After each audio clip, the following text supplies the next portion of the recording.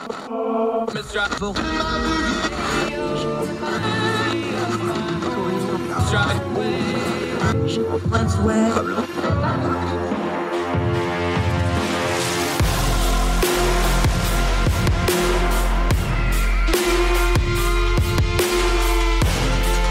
your host, Andrew Donaldson.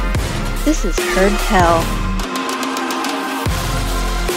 It's always love having new folks to talk to on the show. This is going to be a good one. We're going to talk a little economics, a little regulation. Who knows what else we might even get into, because this guy studies Egyptian ancient history. Might have to ask him about that. Mike Viola, great of you to join us. Appreciate your time, sir. Absolutely. Great to be here. I appreciate it. Let's start with this. You work for FEE. We've had our friends on there before. Of course, we know our friends Brad and Hannah and others from FEE. They do good work. What got you into wanting to study economics? Before we get into your piece, I always ask people, like, why do you get into your fields of expertise? What is it about economics? Are you just, a data geek for the numbers? Is it the people part of it? Tell me why you like economics so much, because I think people hear economics and then they have this reaction of like, oh, that's a bunch of math, or, oh, that's just the unemployment numbers. It's such a broad field. Put a personal face on it on why you get into this stuff. Yeah, absolutely. So I studied nothing numbers related in college. I studied ancient Egyptian history and hieroglyphs, and I double majored in poli-sci. So I was coming from a very non-quantitative background, but as an undergrad, I went to the University of Chicago, where Milton Friedman and a number of other economists had sort of built up the Chicago school and left a really lasting legacy there. And I would watch those Milton Friedman videos that would oftentimes be promoted through our economics department. And I was just absolutely floored away, A, by his absolute civility in dealing with hostile questions all the time, but B, the clarity with which he explained why free markets create the best circumstances for success of everyday people. And so that really moved me towards an economic liberty mindset, and it just became a bit of a passion for me since then, even though it was never really formally what I studied. After college, I worked in finance for 5 years, and sort of seeing just the amount of regulation that gets in the way of financials, and the way that oftentimes regulatory capture is used to the benefit of big players within the financial system and holds things back. That really motivated me to make my next step more advocating in the economic space, rather than playing behind the scenes with the types of people who manipulate those economic systems. So that was really my path to working at FEE. Now, here's the thing, though, because people think, well, ancient Egyptian history and economics of the modern time have nothing to do with each other. But one of our core values on this program is things don't happen in a vacuum. They happen in a sequence. Economics explains the sequence. Those pyramids didn't just appear, although the alien people on History Channel keep trying to explain that to us. That is economics, though, how those pyramids got built and all the slave labor and how they used things and how they oversaw things. That is part of economics. Those don't seem like they go together, but yeah, they kind of do, because economics is a human history story. So it's not that far-fetched, is it?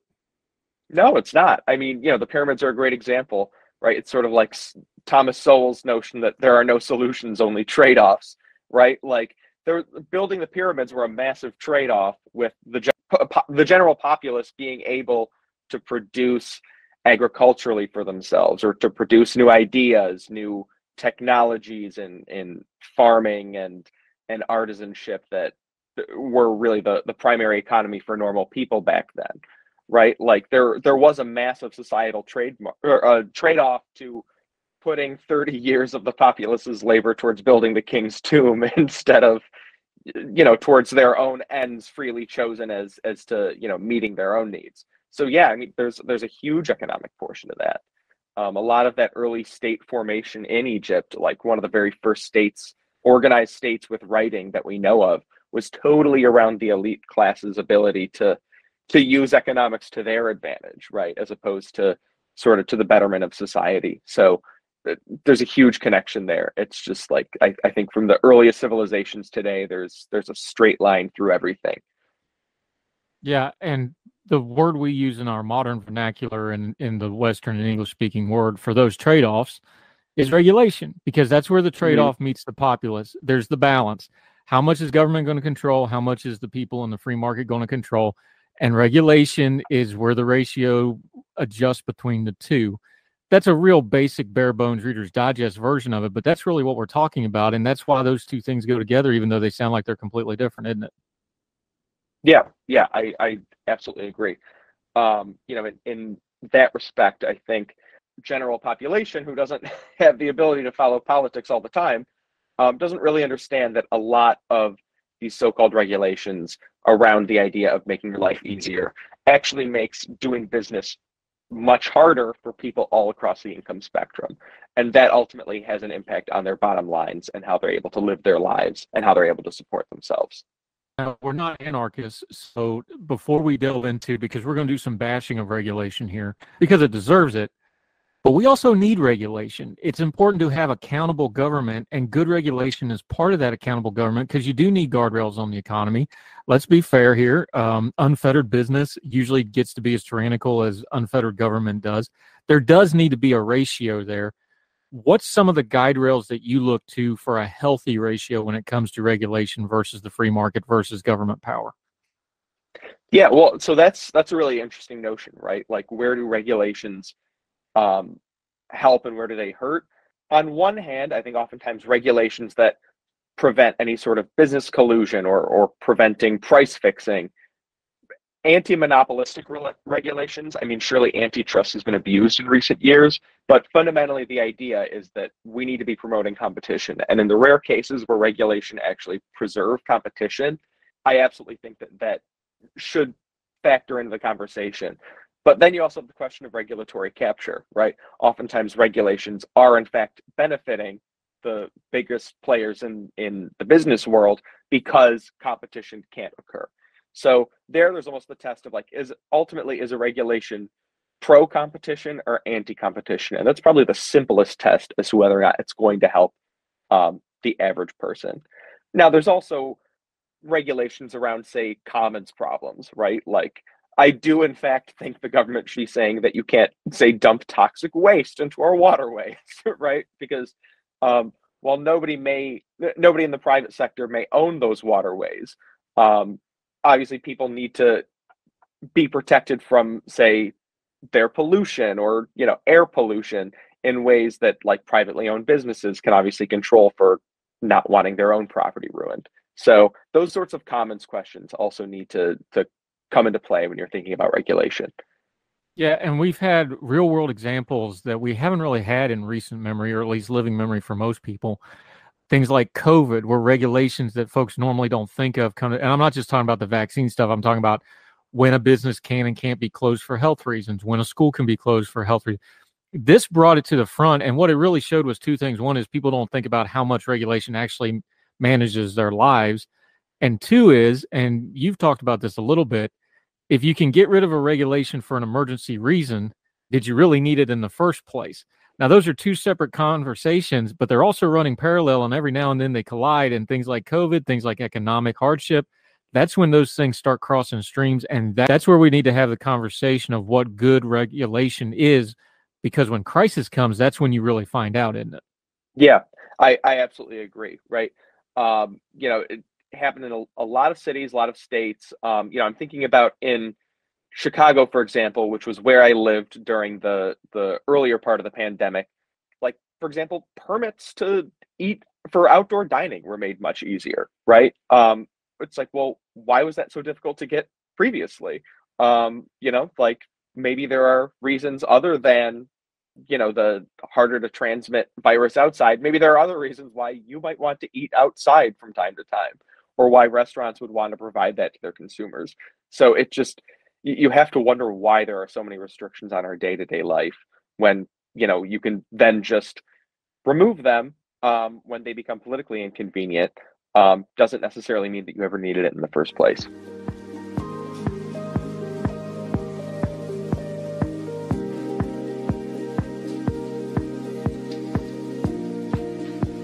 Our bodies come in different shapes and sizes, so doesn't it make sense that our weight loss plans should too?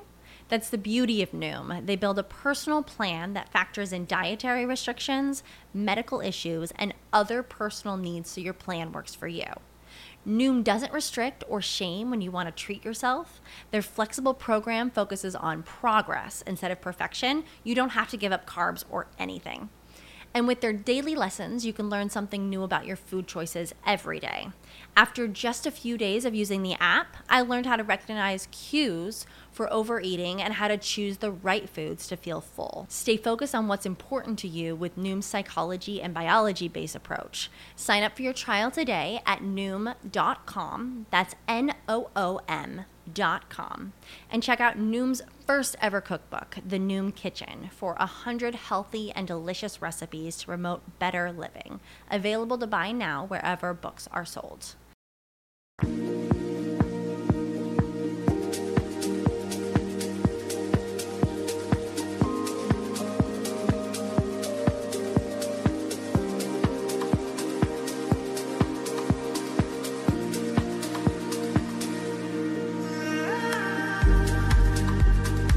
Now, you give some examples. We're going to work off your piece in Spectator. We're going to link to the whole piece, as always. Read the whole piece for yourself. There's also a lot of linked information in there. Read it for yourself. But just taking a couple things out of here, you have a couple of examples here. But big picture-wise, we understand that President Biden is a Democrat. We understand that the basis of the Democrat Party and our friends that are more on the left, they like big government. They like more regulation. The Biden administration has put in a lot of regulations in the first 2 years of their administration, really the first 18 months as we're talking. This is expected with a Democratic president. How does this fall compared to previous presidents, just on the numbers and what his overall policy goals and how he's enacting it through regulation? How does this land? Yeah, so as we know, the president has some rulemaking power, right? In the executive branch, there's lots of state defense, but also those more economically targeted departments like commerce, labor, transportation. With all of that, the president has some latitude to set rules on how those bureaucracies do their job. And so oftentimes they can pass regulations that don't need to go through Congress because they're deciding how the executive branch does its job. Joe Biden did, I believe it was 94 such rules within those departments, 94 what are called economically significant rules. That is, those rules with an impact on the economy of over 100 million, as projected by the Budget Office. For comparison, Donald Trump passed 34 economically significant rules in his time in office, or rather, in his first year in office. And Barack Obama passed only 78 in his first year in office. And Barack Obama was not exactly a small government guy. So the fact that Joe Biden found, 94 different ways that we should impact the economy to that extent negatively is a bit striking, particularly given that we were already recovering from the economic impact of our COVID response. Yeah, and we see this in other areas. We see it in energy, of course. Folks don't realize, why are gas prices a lagging indicator? Well, because it has to be produced, and the production and transported is highly regulated. We see it in agriculture. We see it in manufacturing. We see it in transportation. We see it in healthcare. What is it about regulation? Because I've used this example before. It's like once they put these regulations in, they're there until somebody takes them back out. A lot of times they don't ever get adjusted, taken out, or updated. This is the inertia of the American bureaucratic system and how it affects the economy, even when we're not paying attention to it. It just is, and it's always there, and it's always doing something, whether we realize it or not. And that's a big part of our economy that we don't really talk about much, isn't it? Yeah, absolutely. I mean, there's a number of ways you can think about how it affects people, right? Like, on one hand, regulations are almost like a tax. They might make a business's job more expensive, right? More, say, with building regulations, maybe they need a more expensive kind of insulation. With healthcare regulations, maybe you need to do a procedure a certain way with more expensive tools. You can think of anything across any sector where regulation fundamentally acts like a tax. It can also act as a barrier to entry, right? So you get less competition because fewer new businesses can meet the price required to enter markets because of all the regulatory overhead that they would need to acquire. That leads to higher prices for consumers. Those are my primary, regulatory concerns. Ultimately, they make life more expensive at different points in the process. And ultimately, that gets passed on to the consumer and has an impact on the broader economy. Look, let's be honest here. This topic gets wonky. Every time I have an economist on, I always tell them, I was like, there's a lot of math, and I don't like math. I admit it. I never got past Algebra 1 in school because you could still get away with it back then. You could take geometry, and they'd slide you just so they'd get me out of the school. How do we talk better about economics with folks? I always ask this question anytime somebody economical comes onto this show. What's a better way to talk about this stuff? Is it the practical stuff like a gas prices or the COVID stuff? Is it more of a policy term of like, we need to have a free market ideology or whatever you want to pick, an ideology thing? When you're just talking to normal people or we're talking on our social media, what's the best way to kind of get into these economic issues? Is it the people side of it? Is like, hey, this affects you? Is it the government side of like, hey, this is what our government's doing? What do you think? Well, so what you're touching on is kind of the broader question of economics and politics, right? And I think the best strategy to go about it is to target the people side, but to make sure that normal people understand the why at a very basic level, right? Like part of the great thing about a diversified economy is that not everybody needs to think about every issue all the time. And that's kind of translated into our political system as well. We don't want people to have to think about the economics behind everything all the time, but they should be able to understand, say, why gas prices spiked, and that it's not just because, Putin so willed it. It's because gratuitously made it more difficult during the recovery from the pandemic to import foreign gas and to drill within the United States. And then we had an exogenous shock of the Ukraine crisis that made our supply go down and prices skyrocket, right? That is a very simple explanation that I think just about any regular old consumer can understand. And that is how we should be explaining economics to people, right? Yes, there is the people side, but when you give them that background information and give them sort of that broader theory, like as supply goes down, the prices go up, that helps people understand and make more informed decisions. It gives them the power to understand at the ballot box how to vote accordingly, understanding of what goes into these prices. About that impact on the economy. We're going to talk about both the finance side and the government side of regulation because he's worked in finance. We're going to ask him about that. Might also get a little bit more ancient Egyptian worked in the mix somewhere in here. We're having a great conversation with Mike Viola, regulation from ancient times to modern times, as Heard Tell continues right after this.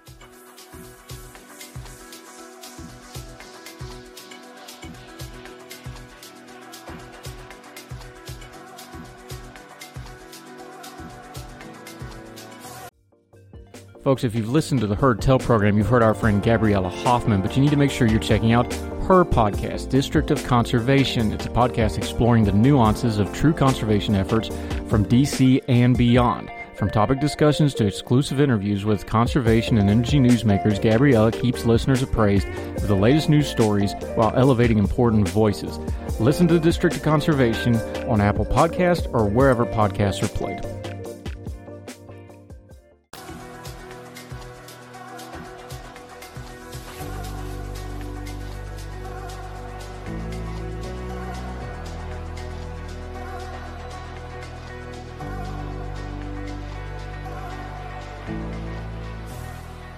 Welcome back to Heard Tell. Mike Viola is joining us. Thrilled to have him. We're talking regulation. We're talking a lot of other things too. It's understandable. One thing we talk about before is, I said about Trump, I'll say it about Biden, I said it about Obama and all the presidents in my lifetime.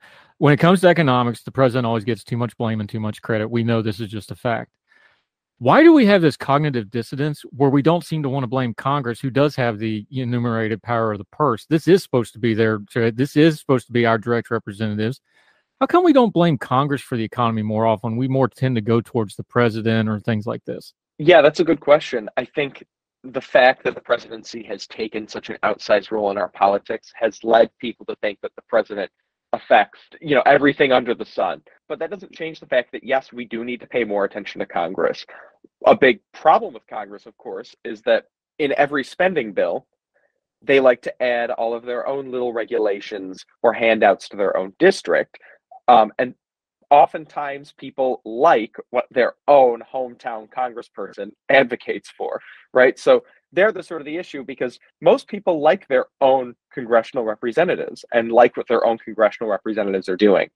And, oftentimes don't really think that that is oftentimes where the real source of the problem is. If you add up the local interests of every single person in Congress, obviously there's going to be a lot more than the United States can actually handle in terms of spending and in terms of the burden that it puts on our economy. So Congress should be our true target. But I think given the president's outside role in our politics and the fact that it's a lot easier to blame someone who you didn't vote for at the local level, who's talking about all your local issues, the president becomes a much easier target for those people who want to imagine that one person is pulling the strings. While we're defending the indefensible, big finance gets a bad rap, sometimes justifiably because they can be corrupt like everybody else.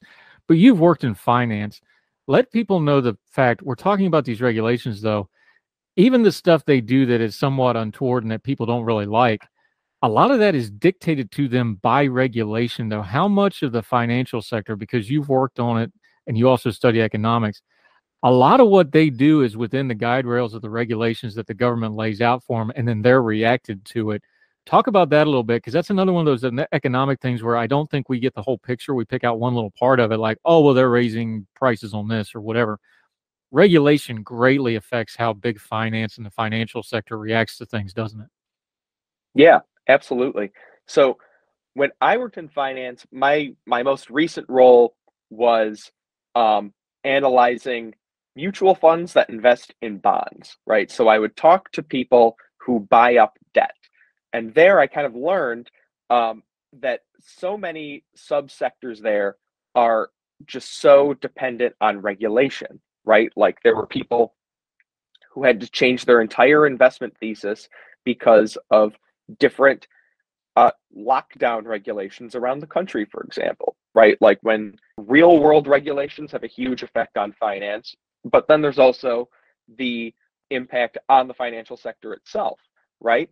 Across the country, after the 2008 financial crisis, we passed a lot of new regulations on the financial sector, and that led to small community banks around the country shuttering their doors because they couldn't meet the new banking regulations. So all that did was consolidate power for the biggest banks, which could then reach all around the country, or move banks to, say, a purely online format without any sort of brick and mortar and all the convenience that you used to be able to have of being able to walk into a bank. So it actually made a lot of the banking experience worse for the normal consumer. In investments, that's true too. When I was writing investment analyses, the restrictions on what I could say and how I could characterize my own words were enormous, right? And so that seriously stifled the way that people discussed financial matters, right?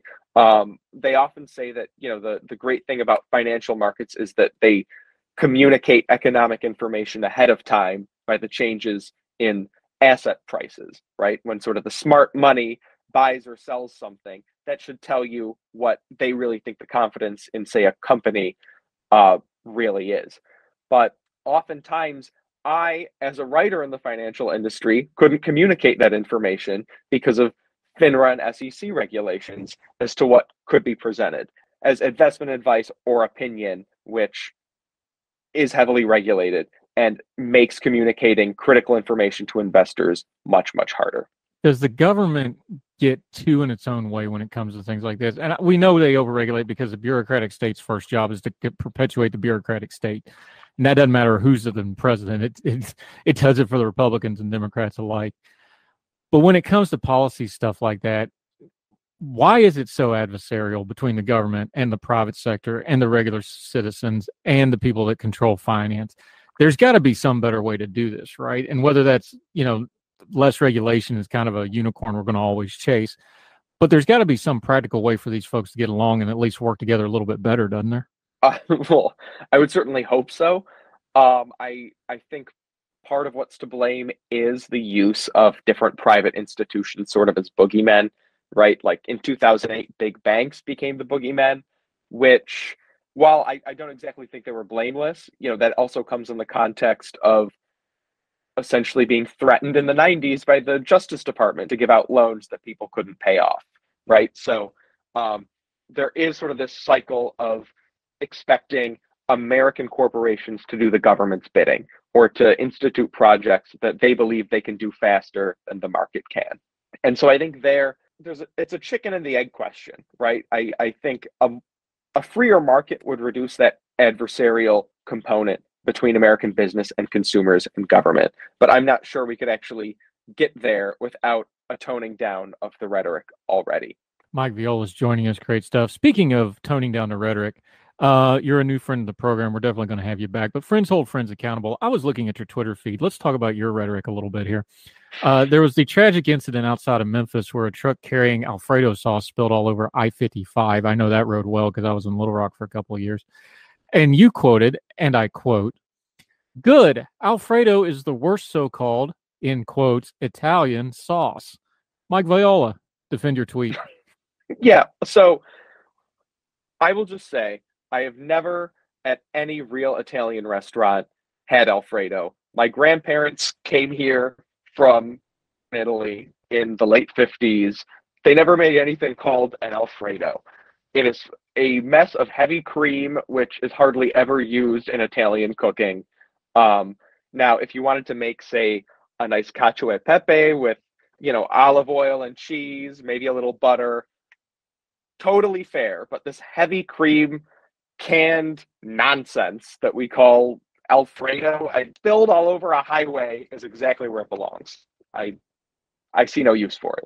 You may think you like Alfredo. First of all, and of course, here's the real thing. Yeah, first of all, of course, yeah, American Italian food is a whole different thing than actual Italian food. Let's just get that right, because almost all of what we know of as American Italian with all the cheese and all that stuff, that all came out of New York City and the immigrant population. That's different than if you actually go to Italy, which I have done because I lived in Europe twice, and you eat Italian food. It's completely different. But same can be said for Mexican food and Tex-Mex and other things. We always put our spin on. So yeah, Alfredo is a uniquely American tradition. However, it's still pretty good to eat as long as you don't. I guess the Italian thing would probably bother you. But look, I'd probably be the same way about pepperoni rolls, but we can hash that out some other day. Mike Viola, having a little fun with it at the end of it. Great information today. He's at Feed, which puts out all kinds of great stuff. A couple of our other friends are there. Till we get you back on Heard Tell again, let folks know where they can follow you, where they can keep track of what you got going on until we see you again. Yeah, absolutely. Probably the easiest place would be on Twitter. It's at MF_Viola. Someone else beat me to the version without the underscore, so I'm just always relegated to having punctuation in my handle. But that's probably the easiest spot to find me. Fantastic stuff. That's on the screen right under his lovely face there. If you're watching on the YouTube, we'll also link to his article and all his social media. And of course, the work at Feed. Make sure you follow. They got a lot of different stuff going on with some friends of ours. Make sure you're checking out feed.org. Mike Viola, this was a pleasure. We will do it again soon, my friend. Thank you so much for the time. Yeah, thanks a lot, Andrew. It's really a pleasure. Yes, sir.